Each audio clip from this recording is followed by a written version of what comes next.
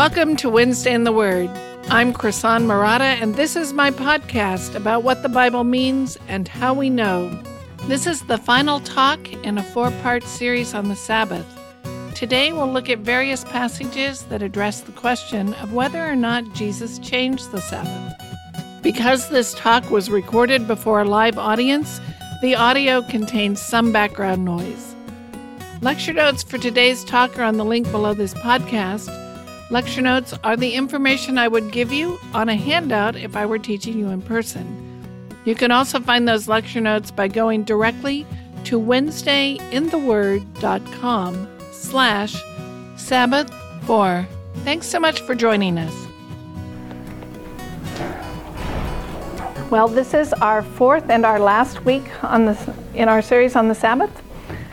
So today we're going to look at the Gospel of Mark, and we're going to look at 2 stories where Jesus discusses the Sabbath and see what we can learn from his actions. So let me just review where we've been. The first week we talked about rest as a reminder of our dependence on God. We focused on why we rest, and that we rest to remember who God is and what he's done for us. So the Sabbath is about God. It's not about us or us being more productive or us doing what we need to be healthy. It's something that we do to remember that God created us, God chose us, and God redeemed us. And so it's to remind us that we find our complete dependence on him. The second week we looked at, so how do we do that? And we talked about what to do and what not to do. The one sentence summary of that is cease striving and know that he is God. So the simple command is stop working, and we defined work as everything you do that sustains your life. So we stop those activities, and instead we do the things that nurture our faith and our rest in God.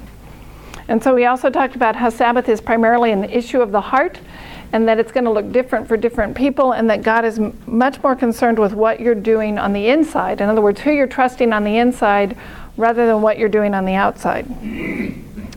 So last week we talked about when do we get to enjoy the Sabbath. And we looked at Hebrews 3 and 4, and we talked about the fact that Sabbath is really a rest that is yet to come. And that we defined rest as entering God's presence, and that what we do now is a shadow of the time when we will fully and finally enter his presence completely free from sin. So Hebrews makes very clear that rest is given to those who believe, and it is denied to those who do not believe, and that belief is saving faith in Jesus Christ. So we define saving faith as 4 things: realizing I'm sinful, realizing I cannot free myself from my sin. That's the second one. Third, God is not required to free me from sin. And then finally, the 4th one is trusting God to make me holy, to free me completely from sin because of the work of Jesus Christ. So that's the belief that he's talking about that's required to enter God's rest. And it's vitally important that I have faith, because without that I have nothing. So a lot of what happens in our lives is not designed to give us easy lives. It's designed to make us people of faith, to strengthen and nurture us. Okay, so now we're going to look at the Gospel of Mark at chapter 2, and we're going to look at 2 stories where Jesus deals with the Sabbath and try to figure out how this adds to our understanding. How did Jesus change what we know about Sabbath? And I hope what we're going to see today is that Sabbath is a rest that is given to us as a gift, not something we earn. Okay, so turn to Mark chapter 2. We're going to start in verse 23 and go through 3:6. And there are 2 Sabbath stories here back to back. In the first one, the Pharisees are accusing Jesus' disciples of breaking the Sabbath. And in the second story, Jesus turns around and accuses the Pharisees of breaking the Sabbath, or saying, no, you're the real Sabbath breakers. And he asks them a question. In the second story, what would please God on the Sabbath, to do good or to do evil? To give life or to take a life? And when you think about that question, that should not be hard to answer. In fact, if we went downstairs to the Sunday school and we found the lowest level of Sunday school and we asked the kids, what would God like better, to do good or to do evil? We would expect that all of them would know the answer to that. And if we said, would God prefer that you give life or that you take a life? They would all say, of course, give life. But the Pharisees refused to answer the question. As we'll see, not only do they refuse to answer, by the end of the passage, they are plotting to kill Jesus. They're completely not only not answering the question, they are choosing both evil and death. Okay, so turn to Mark chapter 2, verse 23. And this is where we're going to start. One Sabbath, he was going through the grain fields, and as they made their way, his disciples began to pluck heads of grains. And the Pharisees were saying to him, "Look, why are they doing what is not lawful on the Sabbath?" Actually, let me set this up for you for a minute before we go farther. What I want you to see in this exchange is the Pharisees are asking a real question here, and they're getting a real answer. In the second exchange, it's a much more hostile confrontation. They are looking for a way to trip Jesus up. But in this exchange, it appears that they're asking a very real question. They want to know what's going on, and Jesus gives them a thoughtful, a real answer. What's going on is that Sabbath had become extremely important to the Jews at this time. As we've seen, Sabbath was tied to creation. God rested on the seventh day, and because his work was done, and we rest to remember that. And then Sabbath was tied to the Exodus, that we were rest to remember that God redeemed us from slavery. And now we're past the Babylonian exile, and we've come back. And when the Jews came back from exile, the Sabbath took on even greater significance, because following the reforms of Ezra and Nehemiah, the scribes developed this rigorous code of what it meant to work and not work, and what you could and could not do on the Sabbath. And I think there was this sense of, we don't want to go through that exile again, so this time we're going to get it right. And part of getting it right is keeping the Sabbath. And so it became very important what you did and what you didn't do. So to make sure that everyone was doing it right, the rabbis and the scribes began to develop these painfully minute and complicated sets of rules about what was okay and what wasn't okay, and it was an attempt to preserve the holiness of the Sabbath. So they were building a fence around the law so they could make sure that they kept it. And in fact, it became so important that if you broke the Sabbath, it was punishable by stoning. And at the time of the Maccabean revolt, which is around 168 BC, the Sabbath was so important that the Jews who were defending themselves chose to die rather than go to war on the Sabbath. So when their enemies attacked them, they refused to pick up their swords and let themselves be slaughtered. That's how important it had become. A rabbi's views on the Sabbath were very important. It was like a litmus test of his credibility at the time of Jesus. So there was a lot of emotion around it. There were a lot of, do you follow this rabbi's teachings or that rabbi's teachings, or this sets of laws or that sets of laws? And so what any particular teacher thought about the Sabbath was important. You might think of it the way we use abortion, or some people use abortion as a litmus test for politicians. People want to know, where do you stand on that? Because you kind of figure out where their views are on other things. And that's what's going on here with Jesus. They want to know where he stands on the Sabbath, because it kind of points out what kind of a rabbi is he, where does he stand. And at this point, he's not just an ordinary citizen. He's been teaching, he's been preaching like a prophet, he's healed people, and he's making bold claims about forgiving people's sins, which was something only God can do. He's claiming the kingdom of God is at hand.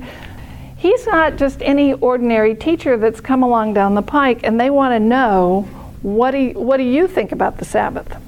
Does he follow these scribal interpretations or not? Which rules, if any, does he think are important?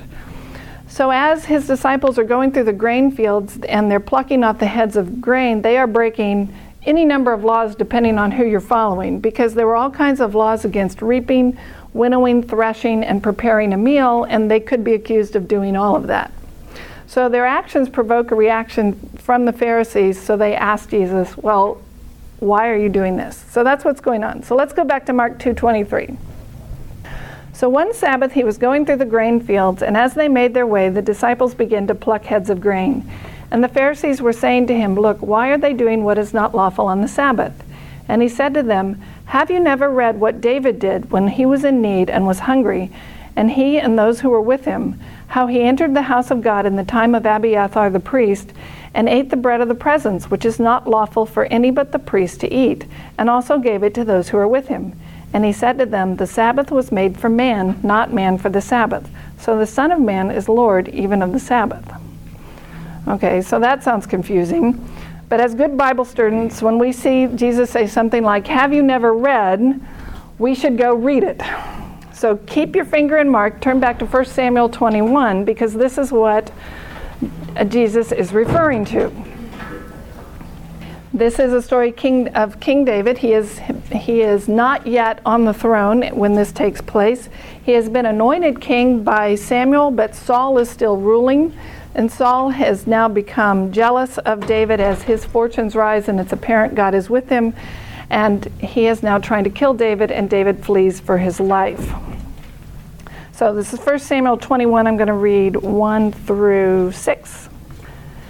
Then David came to Nob to Ahimelech the priest, and Ahimelech came to meet David trembling and said to him, "Why are you alone and no one with you?" And David said to Ahimelech the priest, "The king has charged me with a matter and said to me, 'Let no one know anything of the matter about which I send you and with which I have charged you. I have made an appointment with the young men for such and such a place. Now then, what do you have on hand? Give me 5 loaves of bread or whatever is here.' And the priest answered David, 'I have no common bread on hand, but there is holy bread if the young men have kept themselves from women.' And David answered the priest, 'Truly women have been kept from us, as always when I go on an expedition. The vessels of the young men are holy, even when it is an ordinary journey. How much more today will their vessels be holy?' So the priest gave him the holy bread, for there was no bread there but the bread of the presence, which is removed from before the Lord to be replaced by hot bread on the day it is taken away."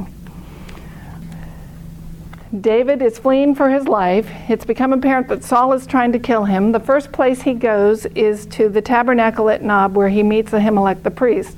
So he's about to go out on this journey. He has no provisions. At this point, he has lost everything, and he is desperate. He can't go home because he will endanger his family. He's lost his wife. She's been taken away and given to another.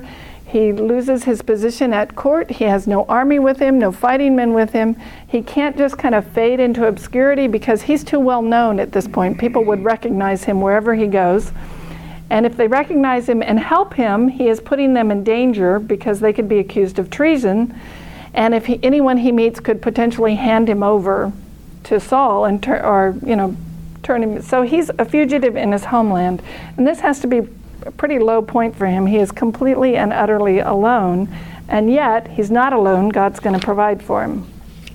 So just as an aside, you'll notice that Jesus says at the time of Abiathar, and the story says that David goes to Ahimelech.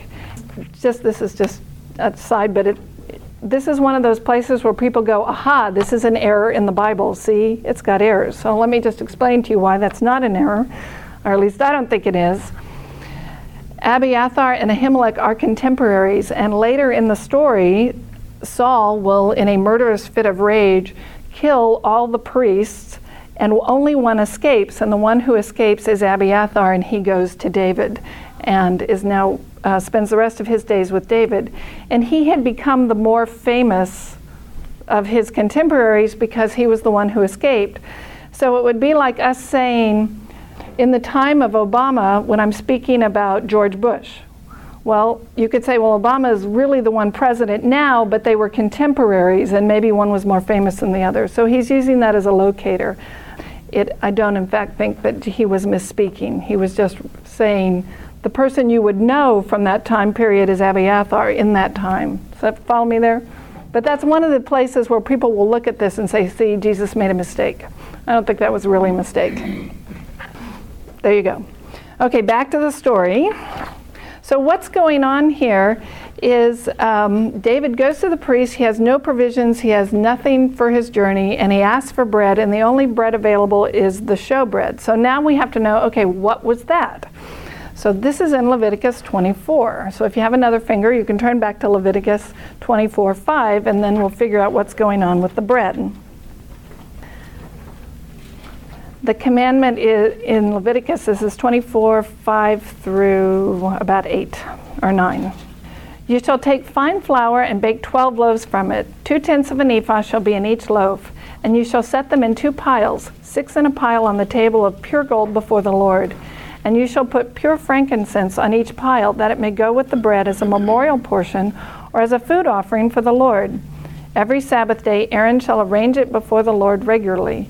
It is from the people of Israel as a covenant forever, and it shall be for Aaron and his sons, and they shall eat it in a holy place, since it is for him a most holy portion out of the Lord's food offerings, a perpetual due. So this was called the bread of the presence, or the showbread. There were 12 loaves, one for each of the tribes of Israel, and they were placed on the golden table in front of the Holy of Holies every Sabbath day, left there, and then the next Sabbath they were taken away and replaced with fresh hot bread. And when they were taken away, at that point they were given to the priests, and the priests were allowed to eat them. That's the bread that they're talking about, and only the priests are supposed to eat it. But David and Ahimelech have this discussion about whether David and his men are clean. And he says, well, if your men are clean, you can eat it. Well, Leviticus doesn't say that. Somewhere between Aaron and David's time, the practices had changed a little bit. That's an interesting wrinkle, is why they were even allowing that, because technically, according to the law, it didn't matter whether David's men were clean, they weren't allowed to eat it anyway. But David responds, truly men have been kept from us as always when I go on an expedition. The vessels of the young men are holy, even when it is an ordinary journey. How much more today will their vessels be holy? This is the turning point of the scene in Samuel. This is apparently the logic that David's using, and as we'll see, this is the logic that Jesus commends him for, because his response is, I am doing what I need to do to obey God. So I am acting out of obedience to God, therefore my journey is clean. Oh, I'm sorry, I just, do you think that the priest in this case was not maybe going off some kind of change in the law about asking if the men were clean, but maybe just trying to find out if he was trying to, keep these men alive who were acting in a holy way, or if he just didn't want to help them if they were acting in some way that was going to be I'm not sure. I think my suspicion is it's probably had become that 12 loaves was a lot of bread to eat, and there might not have been, what do you do if there's not enough priests to eat them? Then what do you do with it? Sure, yeah. Okay. So it became a practice of, you can't really throw it away because it was an offering to the Lord, so I think they made these provisions for, well, if you're clean, if you've been following the laws, they'd share it. So that's my guess. I don't really know for sure. Okay, so the question becomes, are David and his men clean? And his answer is, I'm obeying God. Therefore, the mission I'm on is clean. Therefore, it's holy. And Ahimelech concurs and gives him the bread. Following this exchange, David then asks for a weapon. And the priest says, well, the only weapon available is the sword of Goliath. Now, the interesting thing about this is that sword should rightfully have belonged to David, because typically, after he slew Goliath, it would have been given to him as a trophy of war and kind of a memorial to his valor and his courage. The interesting thing is that it's in the house. It's of the Lord. It's in the tabernacle. And a lot of the scholars I read on this said this is an indication of David's heart, because rather than keeping it for himself as, look what I did in slaying Goliath, he returns it to God as, look who delivered us from Goliath. It was God. So the memorial, the trophy, if you will, the war trophy belongs to him. And now what we're going to see is God gives it back to him for this journey. This is the priest turns around and gives him not only the bread, but then the sword. Okay, so David makes this statement that he is clean and the journey he on is holy because he's obeying the Lord, and that raises a couple of interesting questions, because it looks like he just lied to the priest. How can he claim to be clean if he just kind of fudged the truth for Ahimelech? He says in verse 2 that the king has commissioned him, and in verse 8 that the king's matter is urgent, when in fact he is fleeing from Saul. Saul knows nothing about his journey. So was he being truthful? So it's a little bit of an aside in terms of the Sabbath, but I wanted to deal with it because it always comes up. So first, you have to remember the context of this event. There's a civil war going on here, and people's lives are at stake. And it's not just David's life, but Ahimelech's life is at stake as well. You'll see if you keep reading through the chapter, there is a spy present for this exchange, an Edomite spy who is listening to everything David and Ahimelech say. And David is very careful not to place all his cards on the table, because if he had walked in and said, okay, Ahimelech, I'm fleeing from Saul, choose. You're going to follow me, you're going to follow Saul. Now, Ahimelech has a choice of treason, in which he will get killed, or turning David in which he also might get killed. And so he's forcing him to choose a side, and knowing there is a spy listening, and we are told later that David knew there was a spy listening. David spares him that choice. He refrains from telling Ahimelech he's a fugitive, so Ahimelech can legitimately claim later on, I was innocent. I did not know I was helping an enemy of Saul. And in fact, that's exactly what happens in, is it 22 or 24, when Saul finds out and he accuses Ahimelech of treason. Ahimelech says, look, it was David. He's your son-in-law. He has a high position in your court. He's one of your leading generals. I have helped him many times before as a priest. How would I know that something had changed? I had no way of knowing that now David has become a fugitive. Of course, Saul doesn't listen to him, and he massacres not only Ahimelech, but all the priests he can get his hands on at the same time. David is protecting not only himself, he's protecting Ahimelech. He is giving him cover, if you will, by not forcing him to take a side. So his statements, first, you have to consider the context. There could have been a very pure motive in it. And the second is, it's not a direct lie, it's ambiguous. He says he's sent by the king, so we would assume he means King Saul, but he could very well mean the King of Kings has sent him on this mission. And his mission is secret and urgent, but he's letting those listening believe it's Saul when, in fact, it's really Yahweh, the king he's referring to, I think. His statement is true but not complete. So, did he lie or not? Well, I think the principle here, at least, is in time of war, being truthful does not mean you have to put all your cards on the table. You don't have to tell those who are trying to kill you everything you know. And I think we can at least draw that from him. So keeping your confidence could be the wisest course, especially when not only is your life at stake, but other people's lives are at stake. So in either case, though, the text neither condemns nor condones David's words. It's his actions that Jesus is referring to, and that's both in Samuel and then in Jesus' words, that's what he comments on. So the larger question is, what's God doing in this exchange, and why does Jesus commend David for it? Because I think that raises the question, when David says he's king, it raises the question, which king is truly king? You've got Saul and you've got David. And you've got Saul sitting on his throne, presumably following all the rituals, and you have David fleeing for his life, breaking the rules. But who was doing what God wanted them to do? Obviously, I think the answer is David. You have Saul, even though he's king, the throne, he's already been told by Samuel that the kingship has been taken from him, and he is now trying to kill someone, clearly against God's law, but yet he is outwardly keeping all the rules. And yet you have David, who's breaking the rules, fleeing for his life, and yet he is the one who's clean. Which one is right? What's more important to God? Keeping the rules on the outside, or who you're trusting on the inside?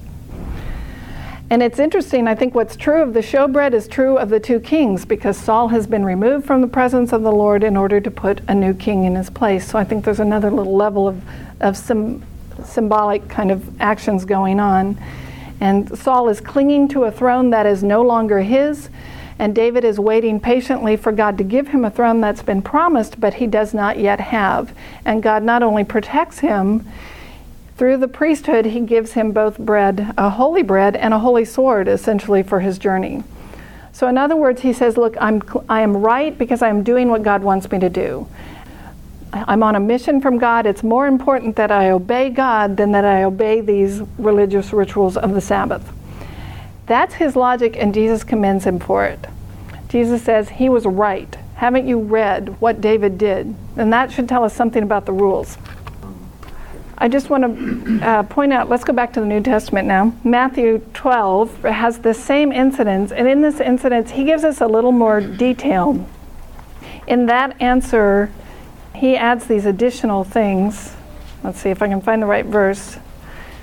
It's Matthew 12, verse 3. He said to them, have you not read what David did when he was hungry, and those who were with him, how he entered the house of God and ate the bread of the presence, which it was not lawful for him to eat, nor for those who were with him, but only for the priests? Have you not read in the law how on the Sabbath the priests in the temple profane the Sabbath and are guiltless? And then notice these verses. I tell you something greater than the temple is here, and if you had known what this means, I desire mercy and not sacrifice, you would not have condemned the guiltless, for the Son of Man is the Lord of the Sabbath. So I think he's reiterating the point we were just talking about. This, I desire mercy, not sacrifice. What's more important to God, following the rules on the outside or throwing yourself on his mercy? So as we just asked the question, which king was doing right? Saul clinging to the throne that had been taken from him, yet following the religious rituals of his day, or David, who was breaking the rules but waiting for God to give him the throne that was promised to him and trusting God to protect him even when he was at this low point of having nothing, still not taking matters into his own hands. So which king was right? Which one was God pleased with? And we can tell obviously it was the one who was offering his humble and broken heart, not the one who was clinging in pride to the throne that wasn't his. Okay, and then notice how Jesus applies the story. Now I'm back in Mark 2:27, when he says, the Sabbath was made for man, not man for the Sabbath. So the Son of Man is Lord even of the Sabbath. Okay, so that's the statement we're going to have to try to understand if we want to understand what's going on here. And one option is that this is a legal ruling. And this is a valid interpretation. It's not the one I lean toward, but the idea that human need takes precedence over religious observance. So this understanding would say, well, David was hungry, and hunger is a basic human need, and that takes precedence over the rules of following the Sabbath. So his actions were permitted because he was hungry, and so it's kind of a legal ruling of when you've got all these laws and needs, what takes precedence. The rabbis did make allowance for that. If you look through all their kind of scribal notes on what was and wasn't allowed on the Sabbath, they had these detailed prescriptions of when a life was in danger, what you could do. Interestingly, it was only when an Israelite's life was in danger you could do these things. If it was a Samaritan especially, or a heathen, you were supposed to let him die in many of the rabbis. So, but at least they made some exceptions of their rules to preserve life. Okay, so that is one possibility. I don't think that's what's going on, because that's not the logic that David gives. When David responds to Ahimelech, he doesn't say, well, I'm starving and I have to have bread to continue my journey. He makes a theological argument saying the mission I'm on is holy. And I think that's what Jesus is commending him for, his theological understanding, not a legal one. So when he says the Sabbath was made for man, not man for the Sabbath, he's saying the guidelines are there to teach us something. They're there to teach us something about God. So they're not a bar that we have to kind of achieve or a goal we have to achieve. They're not a burden for us to bear. They're a shadow of a reality that is to come, and that's what we're supposed to learn, that understanding. And David had learned that, and he is commended. So he knows that he can break the rules because he has done the greater thing of understanding his dependence on God. So likewise, here Jesus' disciples, they're following Jesus. They don't have time to go through the religious requirements of washing themselves and preparing food to prepare for the Sabbath, but they are acting in obedience to God by following the Sabbath. So now obeying God's put them in conflict with the laws, and what's more important, that you follow the laws or that you obey God? And Jesus, I think, is saying it's more important that you obey God, which is the same argument that David used. So he's saying, if David's men can violate the laws on the Sabbath because they're obeying the commands of their king, how much more can the disciples violate the laws of the Sabbath when they're serving the King of Kings, the Messiah himself? Let's go back to Mark 3 here, and let's look at the second story, because this is a little more, we'll add to the picture. So Mark 3:1, again he entered the synagogue, and a man was there with a withered hand. And they watched Jesus to see whether he would heal him on the Sabbath, so that they might accuse him. And he said to the man with the withered hand, come here. And he said to them, is it lawful on the Sabbath to do good or to do harm, to save life or to kill? But they were silent. And he looked around at them with anger, grieved at the hardness of their hearts, and said to the man, stretch out your hand. He stretched it out, and his hand was restored. And the Pharisees went out and immediately held counsel with the Herodians against him on how to destroy him. Okay, so notice the difference in tone in this story. Here we're told the Pharisees are looking for a reason to accuse him. So they're watching him closely to try to catch him in a trap. He becomes angry with them and then grieved at the hardness of their hearts. So he's in the synagogue. There's a man there with a withered hand. I suspect the Pharisees probably planted the man there and put him front and center to see what Jesus would do, thinking, oh great, if he heals him, then we can accuse him of all kinds of rules that he's broken and get him in trouble with this camp or that camp who would all disagree on whether he did right or not. And if he doesn't heal him, then we can accuse him of being not lacking compassion, and they figure they've got him either way. He cannot win no matter what he does. So Jesus takes the bait. He calls the man center stage and asks the question, is it lawful on the Sabbath to do good or to do harm? Now, notice here Jesus is restoring the man's hand while the Pharisees are plotting to kill him. The irony of that, and they think they're keeping the Sabbath. The irony of that, I think, is amazing. And then consider the parallels to David. David was fleeing for his life. Saul is plotting to kill him. Which one's breaking the Sabbath? Or the ideas behind it. So the question ought to be obvious. What would God be more pleased with? To do good or to do evil? To hurt people or to save them? Which one would God take delight in? And remember, rabbinical law made exceptions. When a life was in danger, they had all kinds of rules about what you could do. And when someone was in pain, they had rules about it. So, for instance, if you had a toothache on the Sabbath, you'll be happy to know some people thought you weren't allowed to gargle with vinegar because, I don't know why, that would be work. But if you took what they used for a toothbrush and dipped it in the vinegar and placed it on the toothache, that was okay because you weren't actually working. And then some people said, no, you can do that. You can gargle as long as you don't spit it out, because if you spit it out, that's working, so you have to swallow the vinegar. And then it's okay. So they had all these rules about, well, you could remove a thorn on the Sabbath, but not a splinter. And then they had all these, well, how big a splinter is a splinter before it becomes a thorn, It's amazing. All that comes from, there's a book called The Life and Times of Jesus the Messiah, which was written in the 1800s by a Jew who became a believer named Alfred Edersheim, and he has a lot. If you're interested in more of that, you can find a lot of it in his book. So anyway, they would have debated, was the man with the withered hand seriously ill or not? Did this justify help on the Sabbath? Was this something he could live with until the next day or not?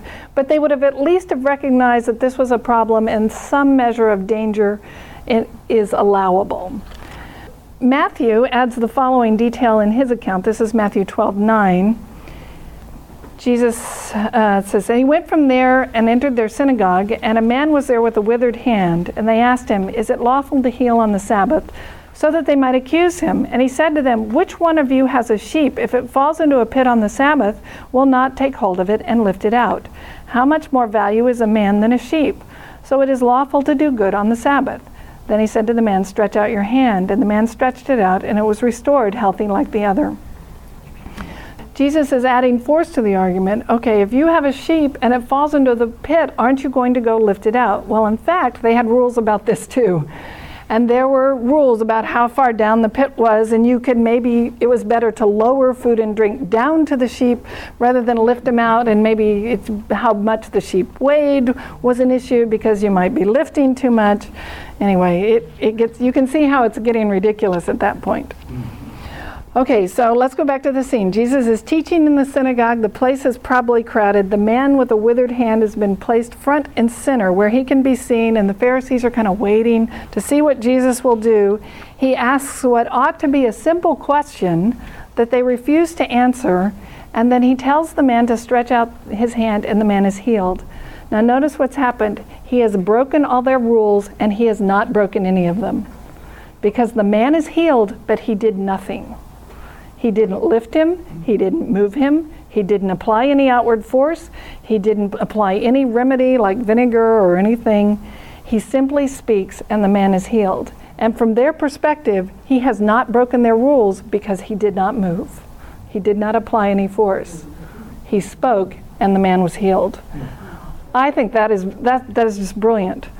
So everything they would have said about what constitutes work, he did not do. They had all these rules about you could spit on the ground. You could spit on a rock, but not spit on the ground. Because if you spit on the rock, the moisture would evaporate, but if you spit on the ground, the moisture might mix with the dirt and become clay, and now you've made clay, and that's working. Or if you're walking and you have a walking stick, you have to be careful not to drag it on the ground, because if you drag it on the ground, it might make a furrow, and then the wind could blow a seed in, and now you're sowing.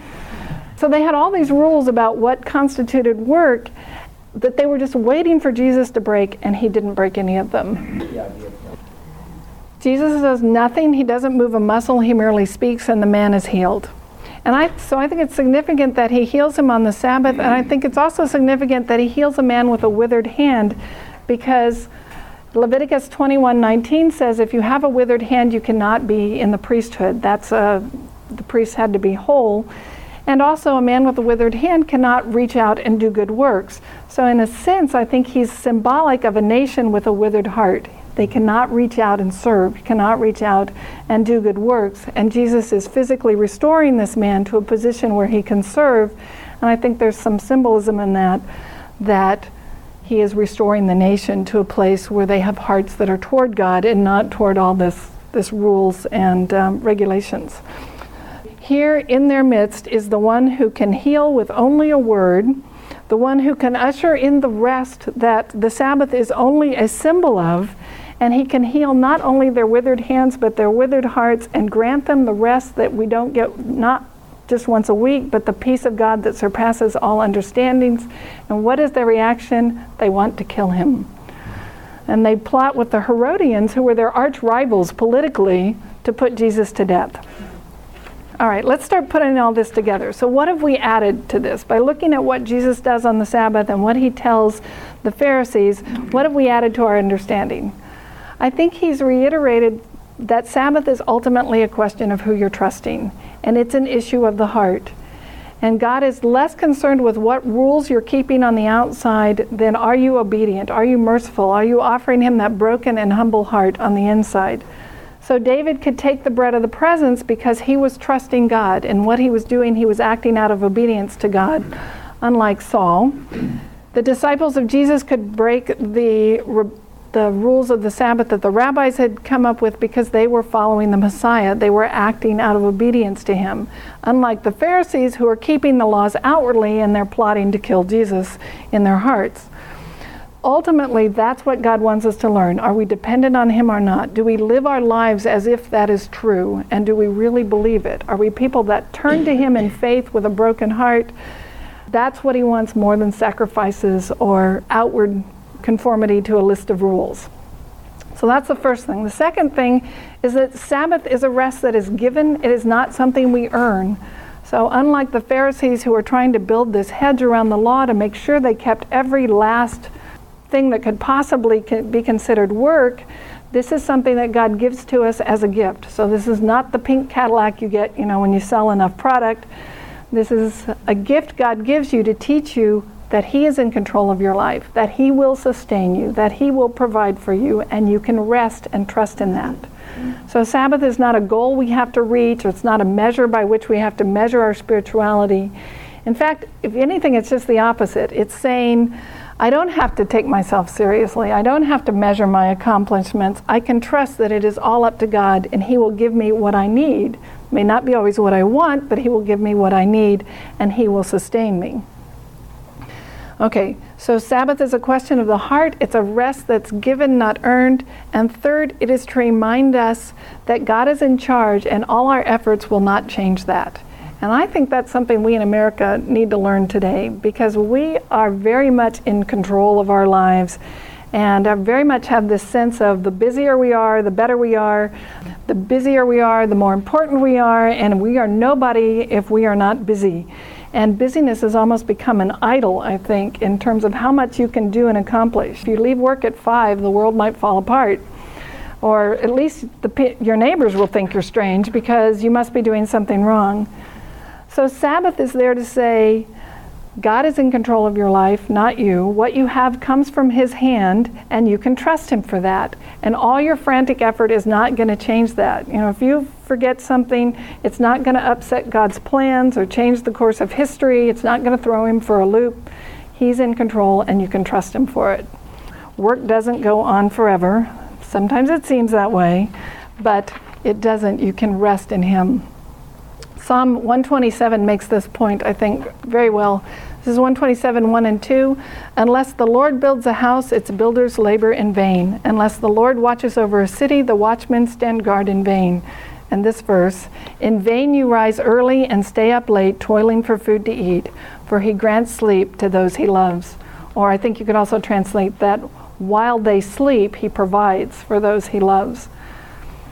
Rise early and stay up late, toiling for food to eat. That's America, right? We get up early to work, to earn more money, to buy all the things that we need. We stay up late to make sure it all gets done. And the Psalm says, God is the one who's providing for you. While you're sleeping, he will be providing for you. So it's foolish to imagine that we're indispensable to God if he's the one that makes the watchman successful, the builder successful. He's the one that gives us what we have.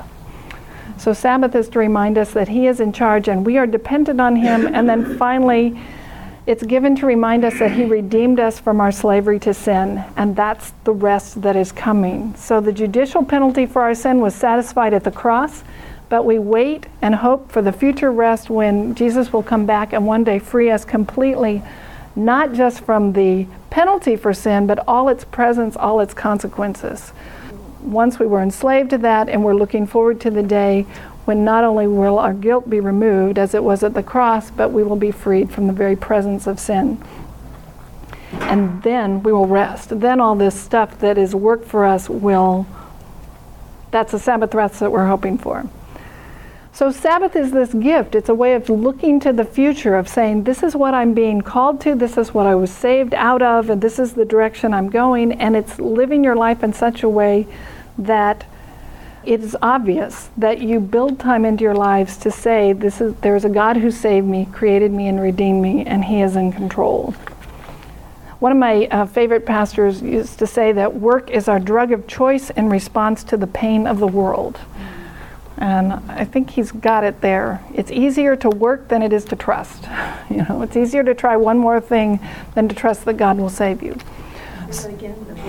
Work is our drug of choice in response to the pain of the world. And David Roper said that. You remember him. You may not struggle with whether or not you should do good or do evil on the Sabbath, but I bet you struggle with resting and knowing that God is in control and that you can trust him to be in control. These are the questions I'd leave you with to think about. Are you driven or are you called? Are you doing the things God's calling you to do, or are you driven to do everything possible to try to please him or to accomplish everything to live up to some kind of expectations? So do you rest in God or do you want to be God? I mean, for most of us, we want to be God. We want to be in control of our lives. I think Sabbath is a gift to say you don't have to meet every last expectation. You don't have to cross everything off your list. Society as you know it will not unravel if you stop and live as if God is the master of the universe, because in fact he is. So that gives a lot of understanding. Don't you think, to Matthew 28, "Come to me, all you are weary and burdened, and I will give you rest. Take my yoke upon you and learn from me, for I am gentle and humble in heart, and you will find rest for your souls. My yoke is easy and my burden is light." How can he say that? Because he knows who's in control and who's going to make it happen. Let me pray to close us, and then I'll give you some time to ask some more questions. Father, we just thank you that you are the God who is in control of the universe, and we pray that you would make this real to us in very real ways so that we could live our lives not laboring incessantly, striving to accomplish every last thing, but trusting that you are the God of the universe, that you know us well, that you have a plan for our lives, and that you will sustain us and give us what we need to become people of faith who trust you and turn to you. We thank you that you sent your Son to die for us, to solve the problem of our sin, and we look forward to the day when he will come again to rescue us from its presence. In Jesus' name, amen. Thank you for listening to Wednesday in the Word, the podcast that explains not only what a passage means, but also shows you how to figure it out. You can hear all the episodes in this series on my website, WednesdayInTheWord.com. There is no charge, no spam, and no ads. It's all free to help you improve your study skills and understanding of Scripture. If you've been blessed by this podcast, please subscribe to the podcast, leave a positive rating or review wherever you listen, and most importantly, tell a friend what you learned and where you learned it. Our theme music is graciously provided by my friend and favorite songwriter, Reggie Coates. You can listen to more of Reggie's music and find his CDs on heartfeltmusic.org. Thank you for joining me today. I'm Krisan Murata, and I'll see you next week at Wednesday in the Word.